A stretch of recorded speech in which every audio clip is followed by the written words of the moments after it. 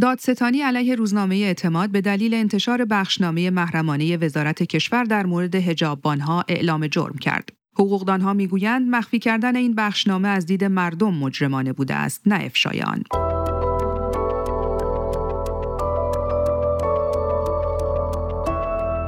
سلام، توبا زکیپور هستم و در این برنامه دیدگاه شما را همراهی می‌کنم. این بخشنامه نشان میداد نه تنها حجاب‌ها برخلاف اظهارات وزیر کشور خودجوش و خودسر عمل نکرده اند، بلکه مطابق دستور وزارت کشور ملزم به ممانعت از شهروندان بی‌حجاب در اماکن عمومی و فیلمبرداری از آنها بودند. به گفته حقوقدانها و فعالان سیاسی، مردم در نتیجه مخفیکاری وزارت کشور و گیرندگان این بخشنامه از حقوق و تکلیف خود نامطلع مانده و حق اعتراض و انتقاد به دستورالعمل حجاب‌ها از آنان سلب شده است.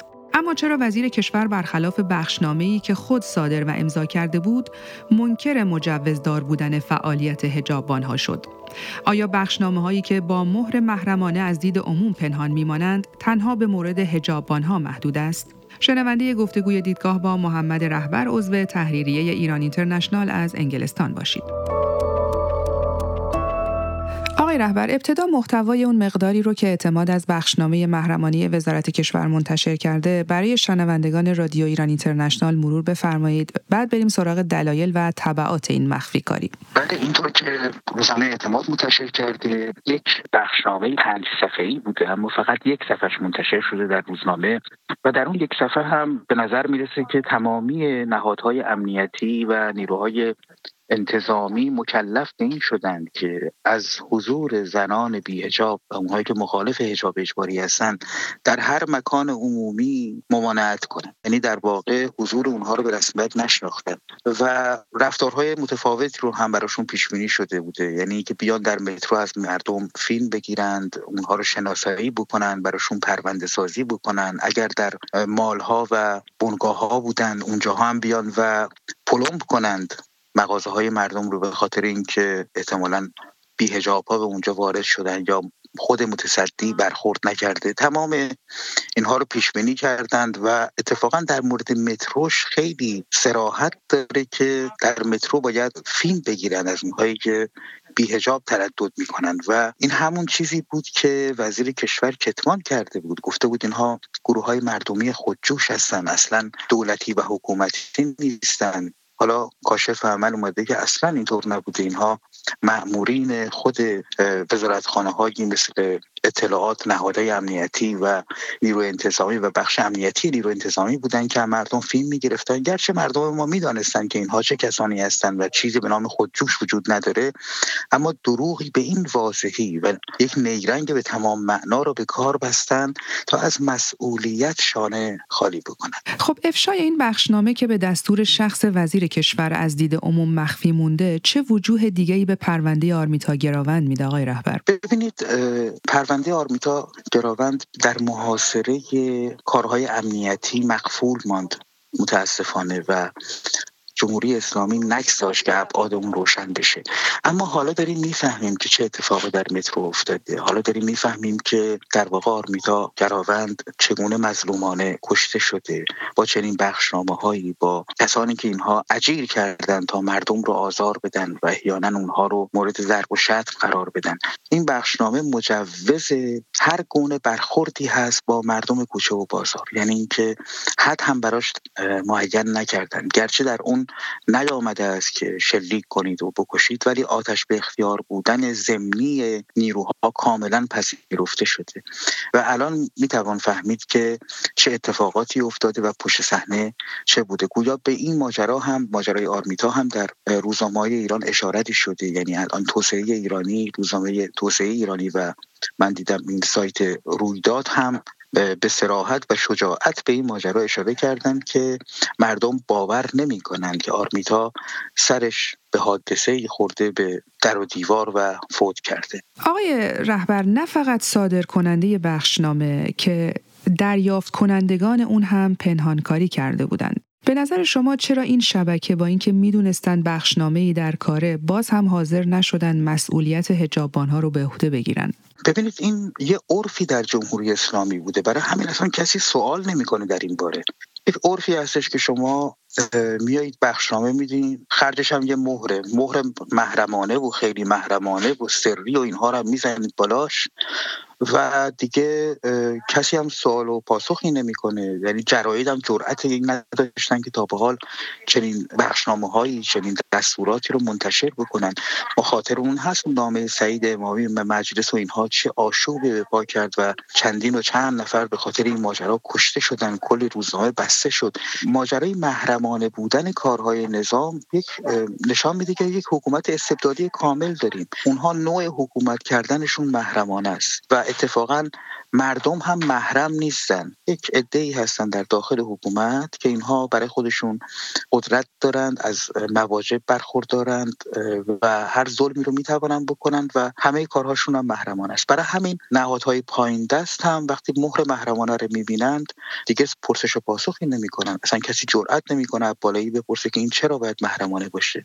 باید همه مردم بدانن. حالا حساب بکنید در جای دیگه قانون اطلاعات آزاد هست، در ایران هم گویا همچین چیزی تصویب شده است، ولی کسی نبوده که بیاد و پرسشگری کنه، بگه که آقا این اطلاعات باید آزاد باشه و برای اولین بار هست که یه روزنامه چنین کاری انجام ده.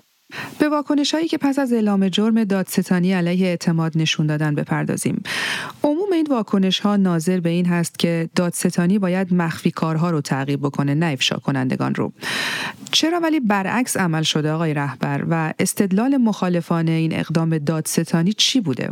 والا تا به حال ما هر چقدر دیدیم همینجوری بوده. یعنی در واقع وقتی شما شکوه‌ای میکنید، شکایتی دارید، ظلمی به شما شده، میان مظلوم رو میگیرن.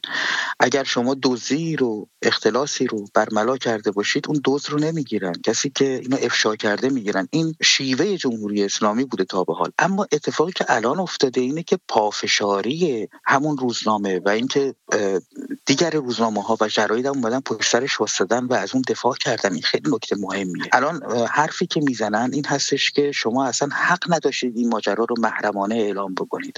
حرف بر سر این هستش که یک وزیر کشور تا چه اندازه میتونه دروغ بگه، بنشینه. البته این روش جمهوری اسلامی است دروغ گفتن، ولی به این راحتی بگه اینا خودجوش بودن، مسئولیتی ما نداریم، در حالی که اون پشت صحنه خودش گفته اینها بیان و به این صراحت دروغ گفته و بعد حتما برکنار بشه. البته در یک حکومت دموکراتیک این اتفاقات میافتاد، اما این تشت رسوایی افتاده بر زمین و خیلی جالب هستش که بنابر قانون این روزنامه‌ها دارن پافشاری میکنن. قانونی که باد هوا بوده تا به حالها. یعنی جمهوری اسلامی اصلا نگاهی به این قانون‌ها نداشته، برای همینم تصویب میکرده چون میدونسته اجرا نمیشه، ولی الان رو همون قانون اومدن پافشاری دارن انجام میدن. خب حالا که وجود بخشنامه تایید شده، تکلیف وزیر کشور و نهادهای پنهانکاری که گیرنده این بخشنامه بودن با دروغ‌هایی که پیش از این گفتن چی میشه؟ تکلیف حجابان‌ها چطور آقای رهبر؟ آیا انتظار میره که از صحنه غیب بشن؟ من بعید میدونم. وزیر کشور بر سر جای خودش میمونه چون یک مقام امنیتی نظامی هست و جمهوری اسلامی هم در این مواقع ابداً عقب نشینی نخواهد کرد و حجابان‌ها هم خواهند ماند. یعنی اینها به قانون عقب نمیرن، به زور عقب میرن، به زور مردم و در واقع در یک منگنه‌ای اگر گیر بکنند عقب نشینی خواهند کرد. اما این رسوایی برای اینها خواهد ماند. دیگه نمیتونن بگن که اینها خودجوشن. اصلا هر گونه خودجوش بودن و بسیج و این حرفا کاملا دیگه زیر سوال میره با سند و مدرک که ما قبلا چنین سند و مدرک هایی نداشتیم و البته میدانستیم اما خودشون بیرون نیومده بود. بعید میدونم که وزیر کشور اتفاقی براش بیفته، اما این پرسشگری ها بسیار مهم هست. این پافشاری بر حق و قانون بسیار مهم هست که داره شکل میگیره. جامعه مدنی ما، مطبوعات ما و جراید ما دارن یک قدم پیش میگذارند و این کار مبارک و خجسته است. من فکر می‌کنم این رو میتونیم به عنوان یک دستاورد در نظر بگیریم. به عنوان پرسش پایانی آقای رهبر، آیا میشه پذیرفت مخفی کاری‌هایی که با یک مهر محرمانه و خیلی محرمانه سر و تهش رو هم میارن محدود به مورد بخشنامه حجابان‌ها باشه؟ مطمئناً محدود به این مسئله نیست. ببینید نوع حکومت در ایران چه قبل از انقلابش چه بعد از انقلابش حکومت استبدادی بوده، حالا کم رنگ و پررنگ داشته و این محرمانه بودنها بنابر قانون اعمال نمی‌شده. یعنی ما قانون رعایت نمی‌شده که بگه چه مسائلی محرمانه مجرمانه است، خیلی محرمانه است. نه، خیلی سلیقه‌ای بوده و به حکم حاکم بوده. یعنی طرف فکر می‌کرده که اینجا رو مردم نباید بدونن، که در بیشتر مواقع بعد هیچی نمیدونستن مردم، از مالیات گرفته، طرز برخورد با مردم گرفته، طرز برخورد با مخالفان گرفته، تمام اینها رو دستورهای خشن و شدید میدادن، پاش هم میزدن محرمانه. حالا اگر یه حکومتی زیر و رو میشد، اگر اسناد بیرون میومد، همونطور که بعد از انقلاب این اتفاق افتاد، یه سری اسناد بیرون میومد که آقا پشت صحنه چه میگذشته. الان در دوران جمهوری اسلامی هم به همین منوال هست. در تمام این 40 سال مثلا قطرهای زنجیره‌ای رو شما در نظر بگیرید، حتما نامه‌ها و دستورهای محرمانه و فوق سری و اینها بوده است که برید فلان آدم رو بکشید، فلان مخالف رو سرکوب کنید، صداش رو خاموش بکنید و همه اینها به حال مکتوب یا شفاهی یا هر جور دیگریش ضبط شده. همچنان هم هست. این رویه حکومت در حکومتداری بوده که بیان دستورهایی بدن که مردم ندانند، انگار که مردم یا آدم‌هایی هستن که دشمنن و باید به اونها حمله بشه و نباید از شب حمله، از مکان و موقعیت حمله اطلاعی داشته باشن. شما الان دقت بکنید، این قاعده حقوقی عقاب قبح عقاب بلا بیان و اینکه شما نمیتونید دستوراتی بدید، یه قانونی بگذارید که مردم هیچ از اون ندونن، این اصلا کاملا غیر قانونی است. همین نکته حقوقی بدیهی رو اینها اصلا نمیان و رعایت نمیکنند. شما بدون اینکه قانونی بوده باشه مجرم تلقی میشید. یک سری جرایم هست که شما نمیدانید، یک سری جرایم هست که اصلا قانونگذار اونها رو تصدیق نکرده. تو همین کار وزیر کشور هم هست، اینکه پلم کنن مغازه‌ای رو به کدام دلیل، به کدوم استناد قانونی، برای چی باید مردم فیلمبرداری بشه ازشون؟ مگه راضی هستن؟ مگه قانونی هست؟ بله، این رویه حکومت استبدادی است. بسیار سپاسگزارم از شما محمد رهبر، عضو تحریریه ایران اینترنشنال از انگلستان. من توبا زکی‌پور از طرف خودم و علیرضا روشن تهیه کننده این برنامه دیدگاه از همراهی شما سپاسگزارم.